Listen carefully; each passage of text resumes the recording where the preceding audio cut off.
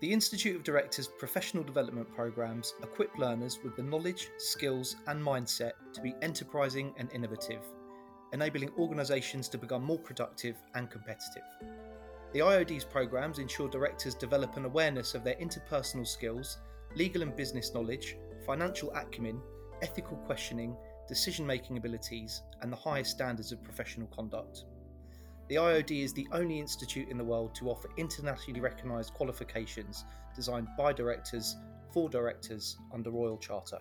For more information on IOD training, visit iod.com today.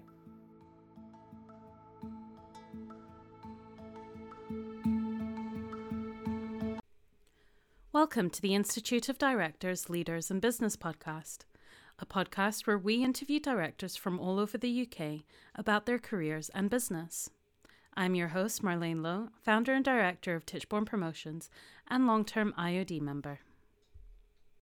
Dr. Helen Irwood is chairman at ESPL Regulatory Consulting.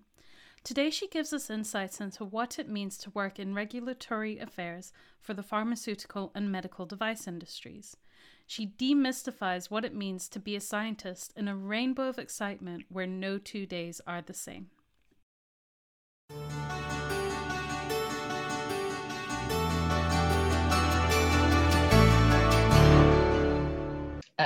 Hi, I'm Helen Irwood and I live in the Shetland Islands on the North Mainland in a very old house that was built in 1550 and I have a flock of sheep. Excellent. Now tell us a bit about your day job, Helen. During the day, I am the chairman of ESPL Regulatory Consulting, part of Embedded Signal Processing Limited, which started off in 1996 as an electronics company founded by my husband and I when he got fed up with teaching at university and decided to do electronics, which was his passion, embedded signal processing, for his day job. I've been chairman for quite a long time, and the company was first founded electronically in 1996 but became a regulatory consultancy in 2000, so this is our 21st year. Wow. Okay, so for those of us that didn't quite understand all of that, of what it means, of what you do in the real world, like right. what it actually means, what is it that you do? Okay, when a new medicine or a new medical device is developed by a pharmaceutical or a medical device company, you can't put it on the market and prescribe it for patients unless you've got a license or a CE mark, depending on whether it's a medicine or a medical device. And what we do is work with the pharmaceutical and the medical device industry to help them work their way through the regulatory requirements for getting a license. And then we also review submissions before they go in. We help people with the strategy. We liaise with ministries of health all around the world, talking about the different regulatory agencies, about what's needed and the data requirements and so on. So we are a bunch of virtually placed scientists working our way through the regulations for people. Wow, that sounds intense. Oh, it's intense, but it's fantastic. I've been doing this for 35 years and I never get bored with it. Every day is different. Every day, you know, there's an excitement of something, you know, and new technologies come along and people say, oh, can you have a look at this? And you go, oh, that's going to make a difference, you know, in a particular area. So, yeah, and we cover everything from radioactive drugs at one end, that's the pretty high tech, and stem cell therapy and other advanced therapies, down to over-the-counter medicines, you know, the next flavor of a cough cold drink for next winter. So yeah, so it's a rainbow of it. I'm going to say this, it's going to sound very corny, it's a rainbow of excitement, actually, I think. I love that.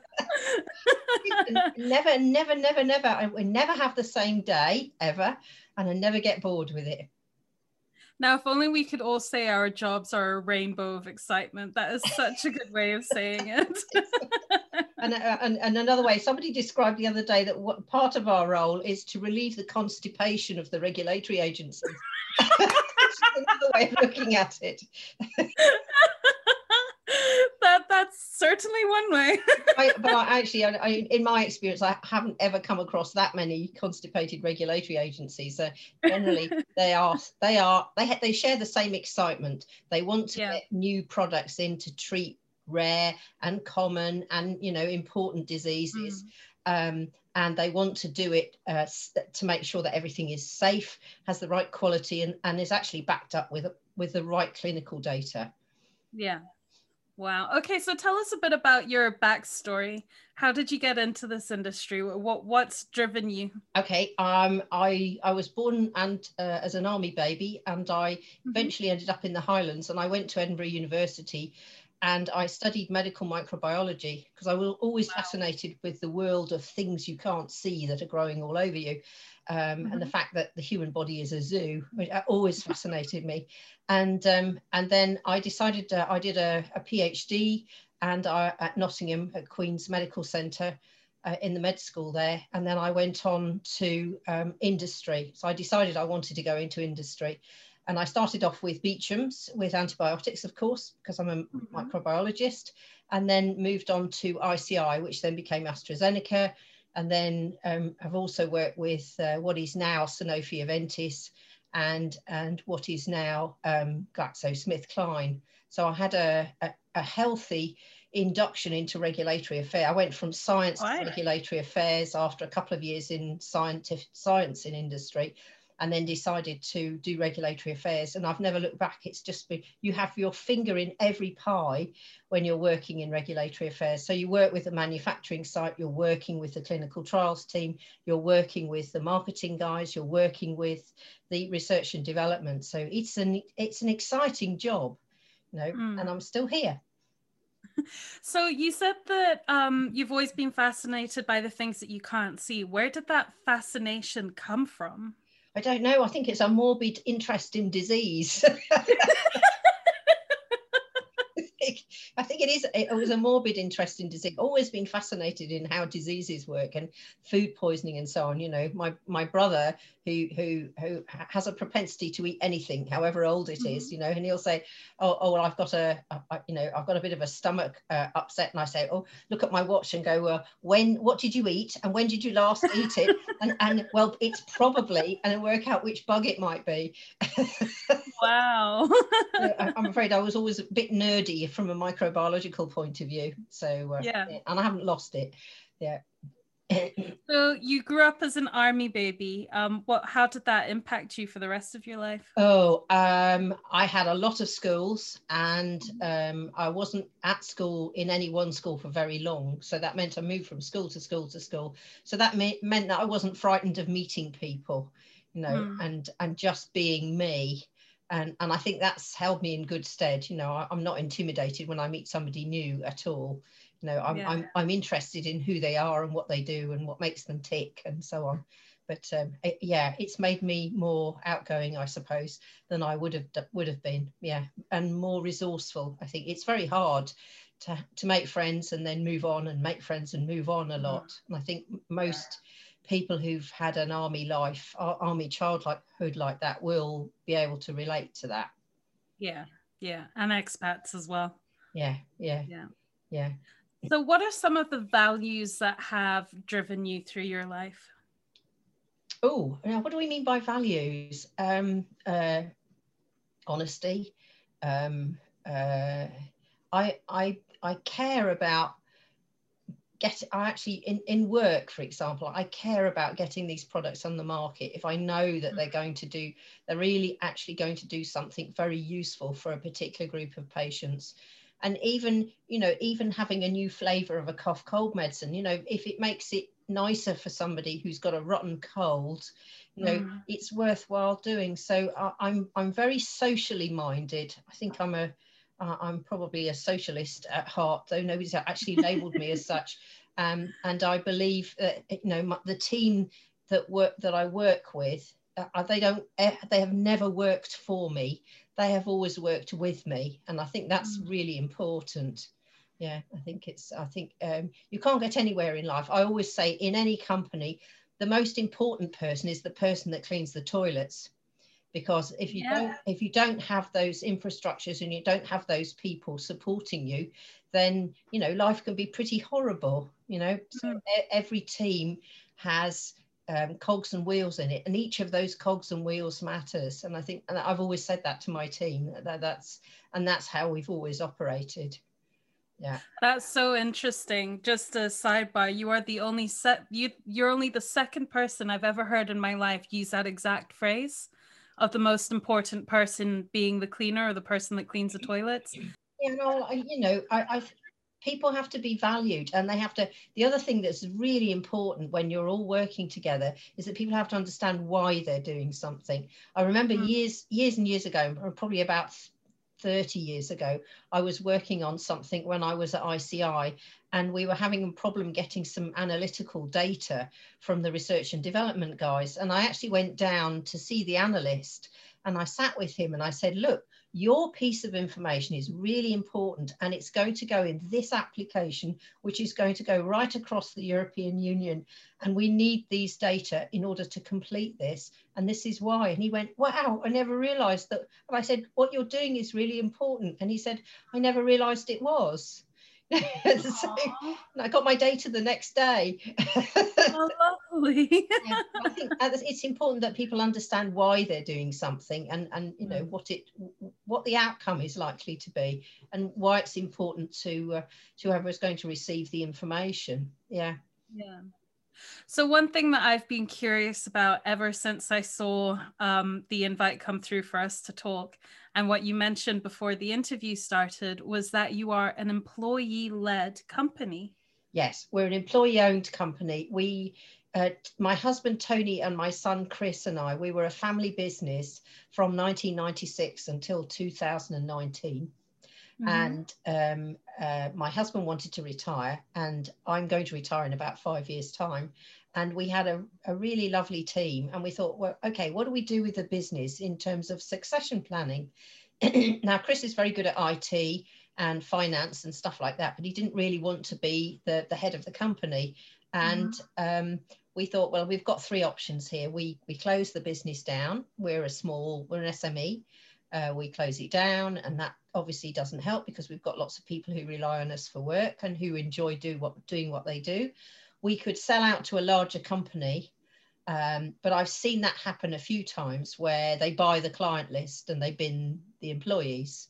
And so, and particularly because we are a virtual company and people are remotely located all over the place, that wouldn't work. And so we thought, well, then why not offer it to the staff to say, a lot of them don't have the funds to do a management buyout.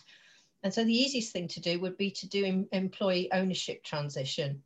And the Scottish government, God bless them, are very good and very keen on employee ownership, because they realise that companies like ours that are a bit out in the sticks, but doing international stuff, perhaps wouldn't, family-owned businesses perhaps wouldn't stay in the sticks employing people in areas where employment might be a little bit difficult if there wasn't an employee ownership type structure where then, the people that are in the business continue to run the business. So I had a very interesting experience. We became employee owned on the 5th of April 2019, and then I had to learn to step back and not make all the decisions. Yeah. That must have been hard, because it's not hard in the sense of giving up that ownership, more changing your patterns. Yes, it's changing my patterns and delegating more, and in the first few months, I still tended to make decisions, and people would be too frightened to say, no, we want to do it this way. but then no, I it's worked really well. And we have a managing director, Jason Collins, who joined the business about 4 years ago, and he's been absolutely brilliant. And we kind of brought him in, and we told him when we brought him in that we wanted to move to employee ownership, and he's been very keen to do that.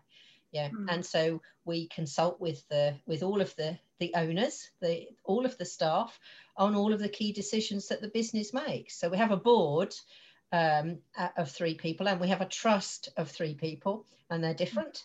And the board answers to the trust, which answers to the employees. and it works well. What's the biggest change that you've seen in the business in this transition period? In going from family owned to employee owned? Yeah. Just in responsibility, if you know what I mean. One of the things that we had to make, I said to the staff, if you're going to take this on as employee owned, you have got to take responsibility for the business as much as I have, and obviously the board and the trust will make sure that everything runs properly, but everybody is equally responsible.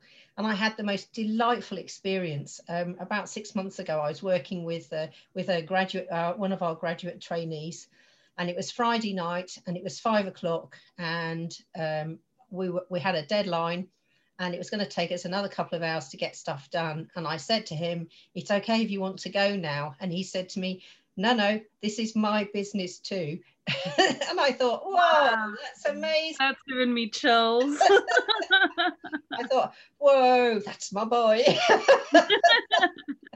No, I thought, yeah, no, I was just, wow, that's really impressive. Yeah. I think what strikes me as well is it's really giving people the opportunity that might not have had it before to know what it means to run a business. Yes. But because you're doing it in solidarity, you don't necessarily have the fear factor of being the one person or the two people together that are running a business. You've got a community around you running a business. Yes. When we have a major decision to make, we're about to expand our business on the regulatory publishing side, and that involved a significant investment of money in purchasing software. We're talking about software that costs over £20,000, and we took that to the company, the employees, and said, look, this is what we're proposing to do. These are the pros, these are the cons, these are the implications, and so on.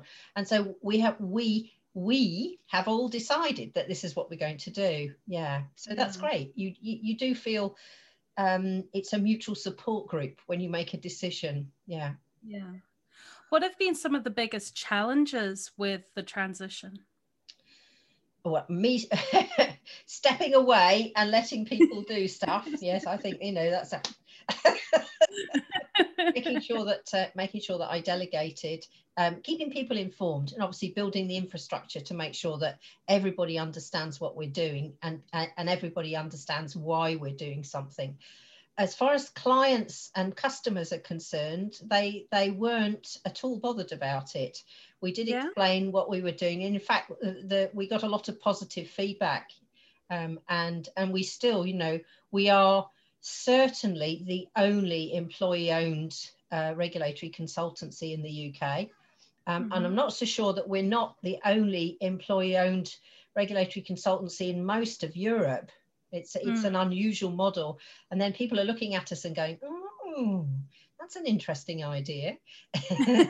Yeah.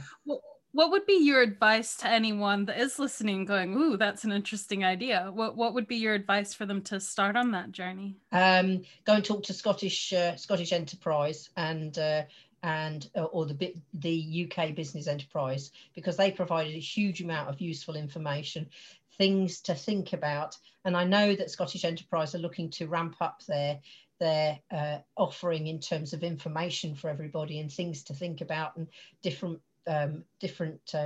YouTube. They've got some YouTube videos and presentations on employee ownership, because there are different models of it that you can implement. So yeah, get as much information as possible, and then talk about it as much as possible within the group. Because some people will be very uncertain and go, oh, I'm not sure about this. Is it going to make the business more unstable? Is it going to make the business more stable?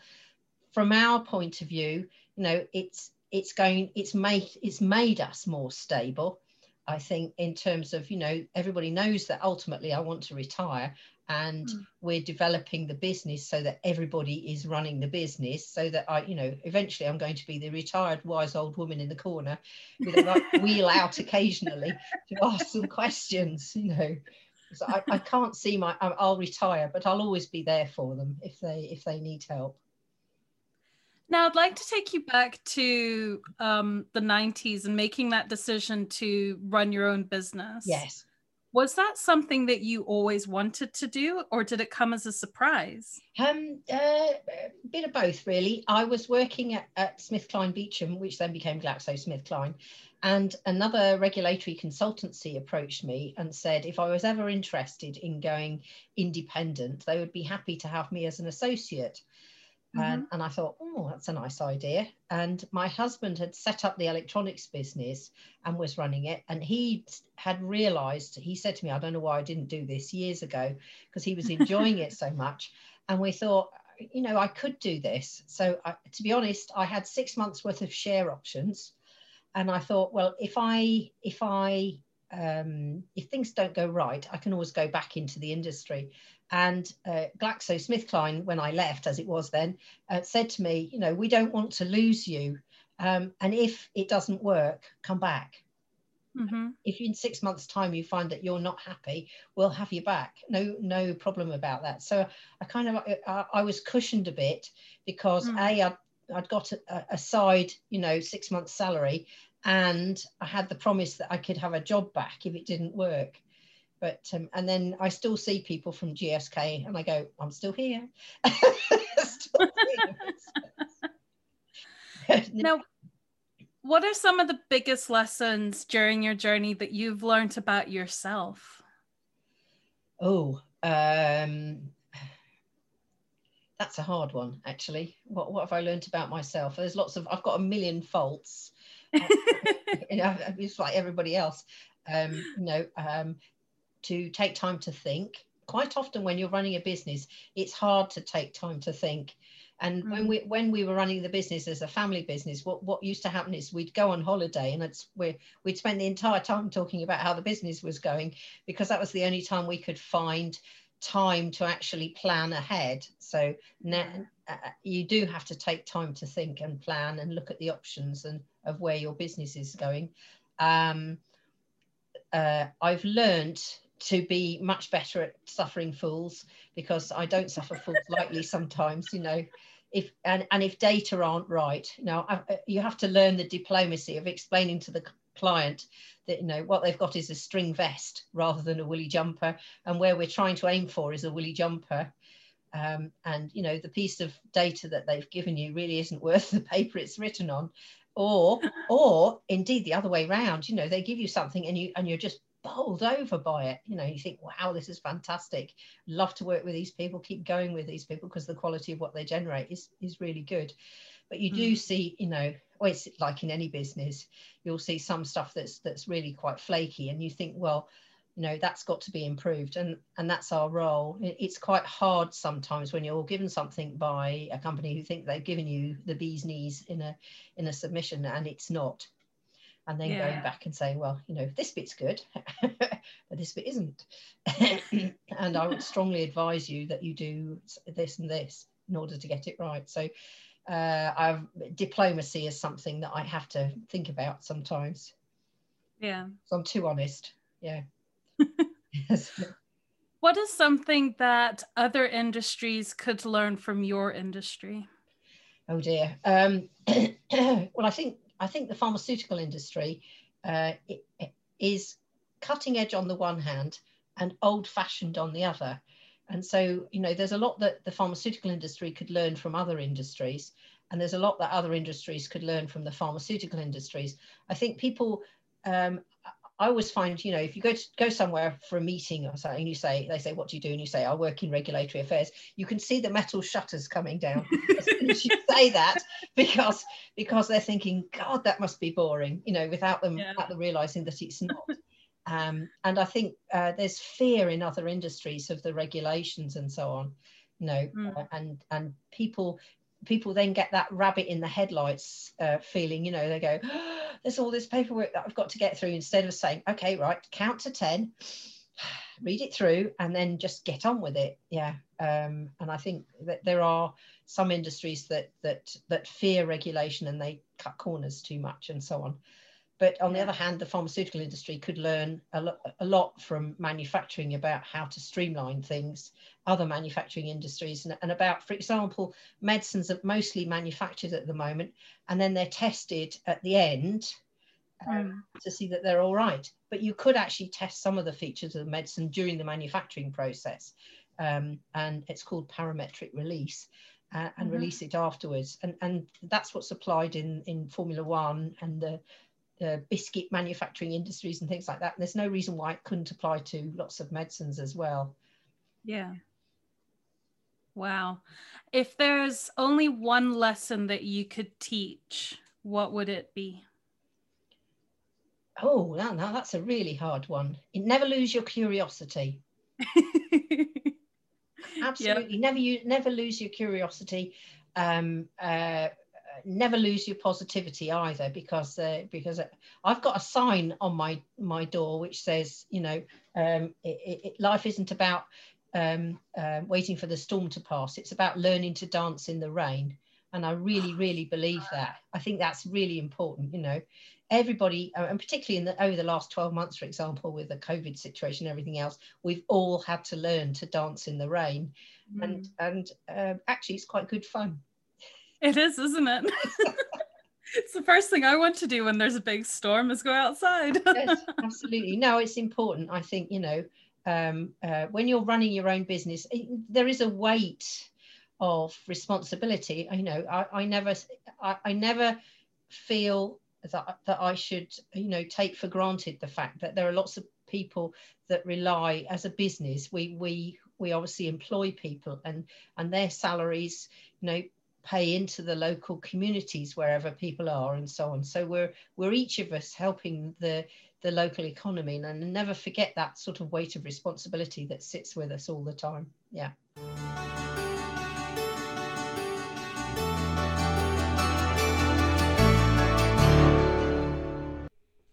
The Institute of Directors is in the heart of all major cities and continue to represent your point of view as a business leader, both locally and nationally. Our objective is to ensure that your views are taken into account when the government is reviewing policy, legislation, or seeking the opinions of the wider business community.